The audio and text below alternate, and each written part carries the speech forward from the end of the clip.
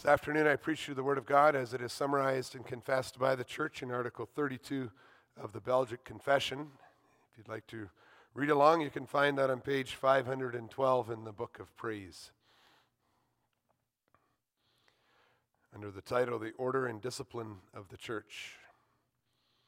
Here the Church confesses, we believe that although it is useful and good for those who govern the Church to establish a certain order, to maintain the body of the Church, they must at all times watch that they do not deviate from what Christ, our only Master, has commanded. Therefore, we reject all human inventions and laws introduced into the worship of God, which bind and compel the consciences in any way.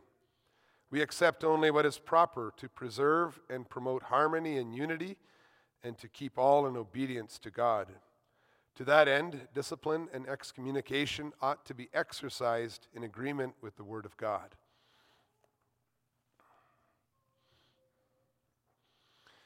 Beloved Church of our Lord and Savior Jesus Christ, in the time of the Protestant Reformation, when many people were throwing off all rules and restraint, the Holy Spirit guided the Church back through God's Word to principles of government that would maintain the body of Christ in decency, good order, and peace. Although there were major structural changes with the transition from Roman hierarchy to local self-ruling or autonomous churches that were spread out all over, the gospel announced that Christians could continue to live in harmony and unity if they were faithful to the commands of Jesus Christ, their only Master. In His grace, the Holy Spirit continues to lead the church in her worship of God on the path that leads us between the extremes of slavery to men and the anarchist rejection of all government and all authority. The church doesn't need to be scattered like sheep without a shepherd, nor does it need to be lunch for the wolves, because the Holy Spirit leads the church into the loving care of their good shepherd, Jesus Christ, through the order that He reveals in the Scriptures. The organization of local churches through the office bearers is the work of the Holy Spirit. And I preach to you this gospel under the theme, the Holy Spirit leads Christ's church to peace through order. We'll see the purpose, the foundation, and the application of this order. Now, it may be hard to appreciate the value of an established order in the churches until you see a situation where there is no established order. Without an established church order to keep them accountable, church leaders soon become a law unto themselves, and the well-being of local congregations depends on the integrity of its often very charismatic pastors. Without a careful, thought-out, established biblical pattern for describing the ordination and the task and responsibilities of the leaders, local churches soon develop man-made traditions that isolate themselves from faithful churches, from the Catholic Church, and these churches do not remain stable over the years. Churches without an established order often forget their own history, often see a growing separation between doctrine and practice, and often mix up priorities by majoring in the minors, by pointing at a rotten banana on a table when the entire house is burning. If false teaching arises, members of such churches have as much hope for a hearing and for justice as a mouse at a cat conference. When there's no established order in a church, it can be very hard for members to see that God is not a God of confusion, but of peace. 1 Corinthians 14, verse 33. That to pursue spontaneity, pursue this being spontaneous, is really to pursue a disappearing horizon. And it is in His grace that the Spirit has given rules that apply in all the churches of the saints. And you notice that in 1 Corinthians 14, verse 33 as well. It's in all the churches. This is the rule. And so things can be done decently and in order. 1 Corinthians 14, verse 40.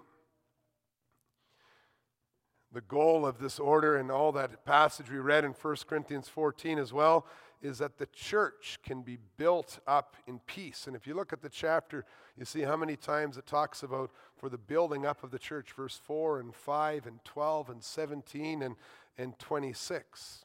And so the Bible makes us understand that the church is not to be compared to a big tangle of random children in a playground running in all directions, but of a nicely organized lineup of children waiting to get into school after recess.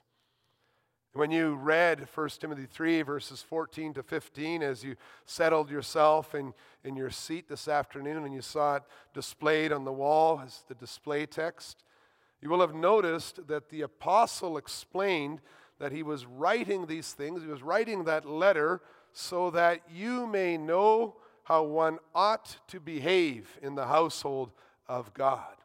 The word ought, like the word should, is a word that describes what must be done. The Holy Spirit makes it clear that there is a right way and a wrong way to behave in the church. And that is why we confess in Article 32 of the Belgic Confession that it is good and useful for those who govern the church to establish a certain order to maintain the body of the church. We believe that God, in His grace, has commanded that the true church must be governed according to the spiritual order which our Lord has taught us in His Word. And you can see that in Article 30 as well as many Bible texts. God's command for a spiritual order in the church of Jesus Christ, it stands right beside Jesus' prayer in John 17 and His desire that all believers may be one in their fellowship with Christ. And then He says as well, this is verses 20 to 24 of John 17, that the church may become perfectly one in the eyes of the world when they look upon the church.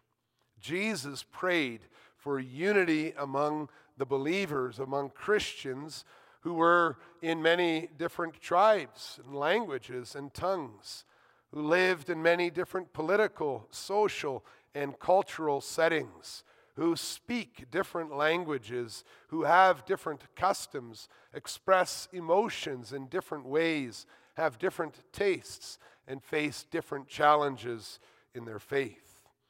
Jesus also made this unity possible by gathering and defending and preserving for Himself a church that is united by true faith, by having a common faith in Jesus Christ. The end of Galatians chapter 3 explains that Jews, Greeks, slaves, free, male and female, are all sons of God through faith and are all one in Christ Jesus. The purpose of the spiritual order that is given by the Spirit to the churches is to maintain the body of Christ in this harmony and in this unity with one another in a visible way so that all the world can see that we are one. God wants His people to recognize that they are united to other believers in the world. And the spiritual order of the church does this by calling us all to do the same things in our worship, wherever we may be gathered.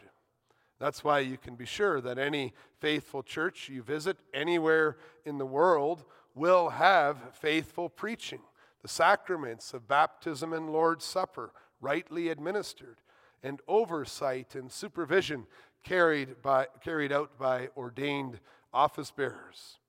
God wants His people to work together in harmony, and the order that the Holy Spirit teaches to the churches preserves and promotes this harmony and unity with instructions for worship. instructions for love and fellowship. God wants peace and not confusion. And so the spiritual order of the church is grounded in the commandments of Christ and the instruction of the Holy Spirit through the apostles that is shared by all believers wherever they may be in the Holy Scriptures. And we'll see that in our second point, the foundation of this spiritual order. If the purpose of a certain order is to maintain the body of Christ, who is the head of his church, then the source of the instruction concerning how we ought to behave in the household of God must be that very same head, Jesus Christ. The head is the master of its own body, and the head is then also the source of all instruction for the body. This is why we confess that those who govern the church must at all times watch that they do not deviate from what Christ, our only master, has commanded. The spiritual order that the Holy Spirit has given in the Word is simply then a list of Christ's commands and their application in the churches that were planted by Christ's appointed apostles. Christ commanded us to worship in spirit and truth, John 4, verse 24. And so those who govern the church must ensure that God's people are worshiping in spirit and in truth.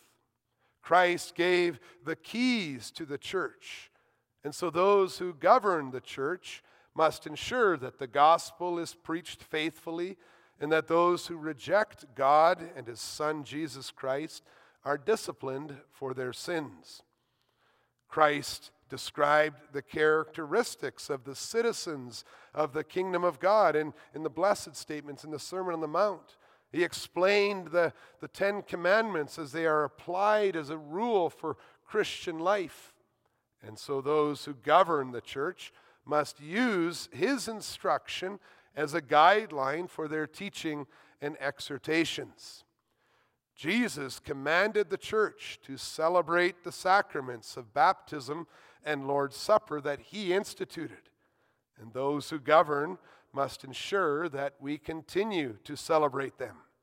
Jesus commanded his disciples to care for his sheep, and those who govern must ensure that pastoral work in the church continues.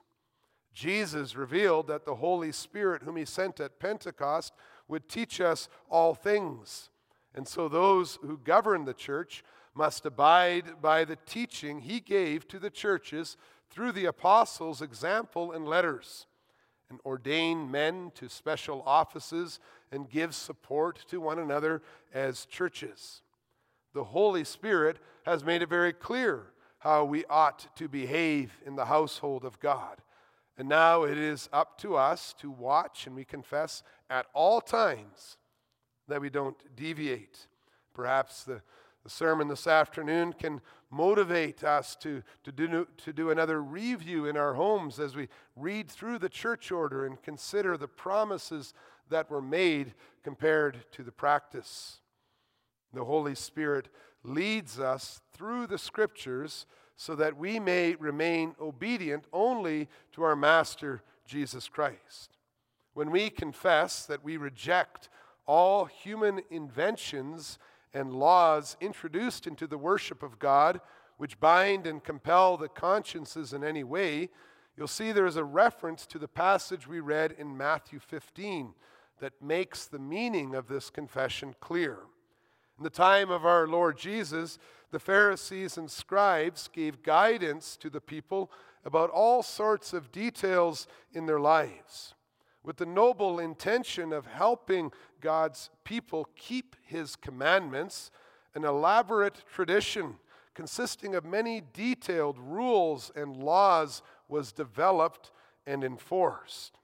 However, when the Jewish leaders equated godliness with the precise keeping of all those commandments and rules that they had made, not only was the grace of God denied, but the truth of God in his word was undermined. And that's what Jesus points to in his response when they were criticizing his disciples for not washing their hands according to one of their rules. In the passage we read, our Lord Jesus showed the Jews that they were breaking the commandment of God for the sake of their tradition. Jewish tradition explained that any wealth that a person dedicated to God did not have to be shared with their parents. And so they were permitting and even making laws so that people could deprive their parents of the honor that God had commanded. It felt so pious to dedicate money to the Lord, and it may have had very many practical benefits for the church, but in the end it compelled people to disobey God's command. Jesus' condemnation of such harmful human inventions and laws was made very clear and succinct when he quoted the prophet Isaiah, and we read that together.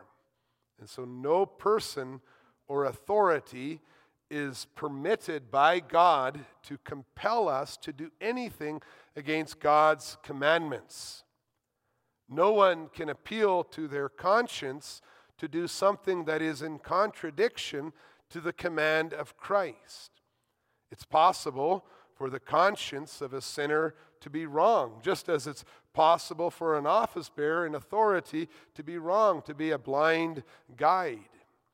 Even though the Holy Spirit may correct our consciences by bringing our desires in line with the will of God, the conscience of a fallen sinner is not the voice of the Holy Spirit. We can only use our conscience as a guide when it is in line with the Holy Scriptures, used correctly and consistently. So we might as well make all our appeals for one thing or another directly from the Scriptures. Submission to the authority that Christ ordained in the church is not based on some feelings we might have in our conscience, but on the recognition that they are saying the same things as Christ, the Good Shepherd, says. The sin of binding and compelling the consciences that is spoken of, that we confess, is the sin of compelling someone to sin against the word of Christ, either by doing what Christ forbade or not doing what he commanded. Church practice must be shaped by Christ's direct commands, the Holy Spirit's work after Christ's ascension, and by conclusions made as good and necessary consequences of biblical principles. And so with our Lord Jesus Christ, even today, we continue to reject any tradition that makes the Word of God void, even though we recognize that there is a place for traditions and regulations that bring Christ's commands into the life and practice of our church in a concrete way. This combination of principle and practical regulation can be seen in the application of the spiritual order in every local church order. And we'll see that in our final point, the application of the spiritual order. In His grace, the Lord has revealed a spiritual order that can be used to maintain the body of the church from one generation to another, and to preserve and to promote harmony and unity within churches and with other churches all over the world. When we study the Scriptures, we will see that the commands of Christ for the life of the church in her worship of God, they fall into four main categories, consisting of instruction concerning the offices and corporate worship and ecclesiastical discipline and assemblies. If you look to the very back of the Book of Praise, you'll see there a church order that gives a brief introduction to the salient points of Christ's commands in these four categories. And you can find further information concerning the biblical basis of the sacraments, the special offices, the prayers of the church, and Christian marriage in the tried and tested liturgical forms and prayers. The church order is not a charter of rights and freedoms. It's not a constitution of a legal entity. It's certainly not a legal book of case law containing precedent-setting judgments of previous cases. But the church order is a list of Christ's commands that serve as foundational principles that are elaborated on to meet the needs of the churches in many different cultural and economic and political settings. The church order is centered around timeless principles that are true and relevant for the Greek Christians in Asia Minor in the 1st century A.D., just as they are for members of Canadian Christians, churches in Canada today. And if you were to compare the church orders through the ages, adopted by the Church of Jesus Christ before the Reformation and during the Reformation in the 16th and 17th centuries, and you compared them to church orders of faithful churches all over the world today, you would find that for the most part, they are still the same. They have the same line, the same principles, because they are all based on Christ's commandments. And they only differ on the way that Christ's commands are applied. And we can think of some practical examples so we can understand this. Jesus said we are to worship him in spirit, in truth. And we know, reading scriptures from the book of Acts and beyond, that this should involve regular assemblies on the first day of the week where we submit to the apostolic teaching, break bread together, and pray. But Jesus did not say how many times or where we were to have corporate worship. The pastoral decision that you find in our church order to meet twice in regular corporate worship on every Sunday and not 3 times or 4 times, that finds its starting point then in the direct command of Christ to worship and in the ongoing work through the apostles, ongoing teaching through the apostles to worship.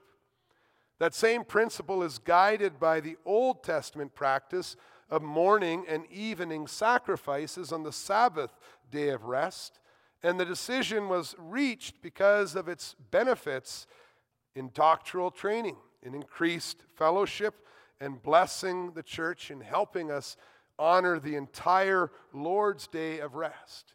Jesus said, worship. We went to scriptures and we saw what we can learn about what this worship looked like. The pastoral element of the church decided what it would look like for us, and so it is a part of our order. We could go through the entire church order this way, but let me provide just one more example. Jesus said we are to remember him as often as we eat this bread and drink from this cup. But he left it up to the local churches to determine exactly how many times they would celebrate the sacrament.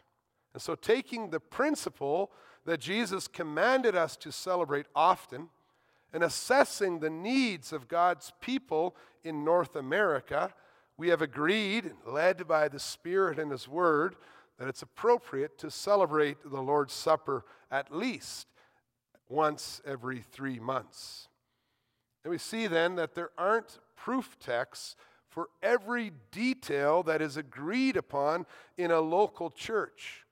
But since the Bible reveals that office bearers have the task and authority to take care of the flock of God, sometimes we will be called to abide by rules about things that aren't directly dealt with in the Scriptures. This is not new, nor is it unbiblical. If you look at Acts chapter 15, there was a gathering of the office bearers of a church. We read the council of church leaders, elders, apostles, and all the congregation, led by the Holy Spirit, they agreed that it should be a rule in all the churches that meat sacrificed to idols should not be eaten. Acts 15, verses 19 to 21 and 28 to 29. So a council decided that meat sacrificed to idols should not be eaten. But later, when you look at Paul's letter to the Corinthians, Paul explained that on the one hand, it was an unnecessary rule because idols are nothing, and food cannot defile a person. Look at Matthew 15. But on the other hand, Paul said this rule was absolutely necessary because of the command to love and to peace. 1 Corinthians 8. The rule was in place in the church, in all the churches, because the church is Catholic. And the churches happily curtailed their own freedoms for the sake of the unity of Christ's body. That's the Spirit guiding the church into love and peace through order. And clearly these kinds of concessions for the weak and those who are still learning, they cannot be applied in all cases of preference among believers. But when it comes to preserving and promoting harmony and unity, and to keep all in obedience to God, those who govern the church have exactly this responsibility. Individualistic, entitlement claims, and impatient, uncaring capitalization on freedoms in Christ are replaced by the Holy Spirit with self-sacrificial love of Christ that truly desires to serve the building up of the church of Christ. Whenever you don't like a practice or a regulation that God's ordained office bearers put into place in a local situation to promote harmony or unity, just think about how your situation compares to the instructions of the Holy Spirit through the letter to the Corinthians concerning their need to abstain from a freedom of eating meat sacrificed to idols. You could just imagine them saying, but I got the Bible here. It says idols aren't even real. Or they could imagine them pointing at a text. The food doesn't defile us. Why are you doing this? And yet there it is in 1 Corinthians 8, giving up freedoms for the sake of the love of Christ's body, the love for your brothers. And sometimes in a church life, we're also called to make decisions or regulations about things that just come up because we're following God's commands. You can think here of something like the church budget or worship times and places or decisions about who to call as a minister or the election of office bearers. Although the council remains ultimately responsible for such decisions, the congregation understands that we are the body of Christ, that we are a communion of saints, that we are working together, and that acceptance of such decisions have more to do with love and cooperation for our fellow brothers and sisters in the body of Christ than they do with submission to counsel. Although Paul commands in Romans 16, verses 17 to 18, that divisive people and schismatics ought to be punished for the harm they cause to the church, the mention of discipline and excommunication in Article 32 is not focused on the local regulations. It's focused on the attitudes of the heart with respect to the commandments of God. And you'll notice also in Matthew 15, the Lord Jesus brings the question to the heart, brings the question to the commandments. The Lord has revealed that peace in Christ's church is maintained and promoted through order, through the order the Holy Spirit gave us. Not just any order, as if systems of democracy or socialism would be just as effective, but He has given us one specific order that Christ has commanded. And beyond these basic principles that Christ has commanded, there is freedom to worship God that is only limited by love for the spiritual needs of your brothers and sisters in Christ. And as we reflect on the Holy Spirit's guidance in our lives, we praise Him for the spiritual order that He has revealed that brings us all, in whatever country, in whatever place, in whatever situation, on our knees before our only Master, Jesus Christ. God brings us to peace with Christ and to one another through order. And may He also guide us as we apply these principles in all Christian worship. Amen.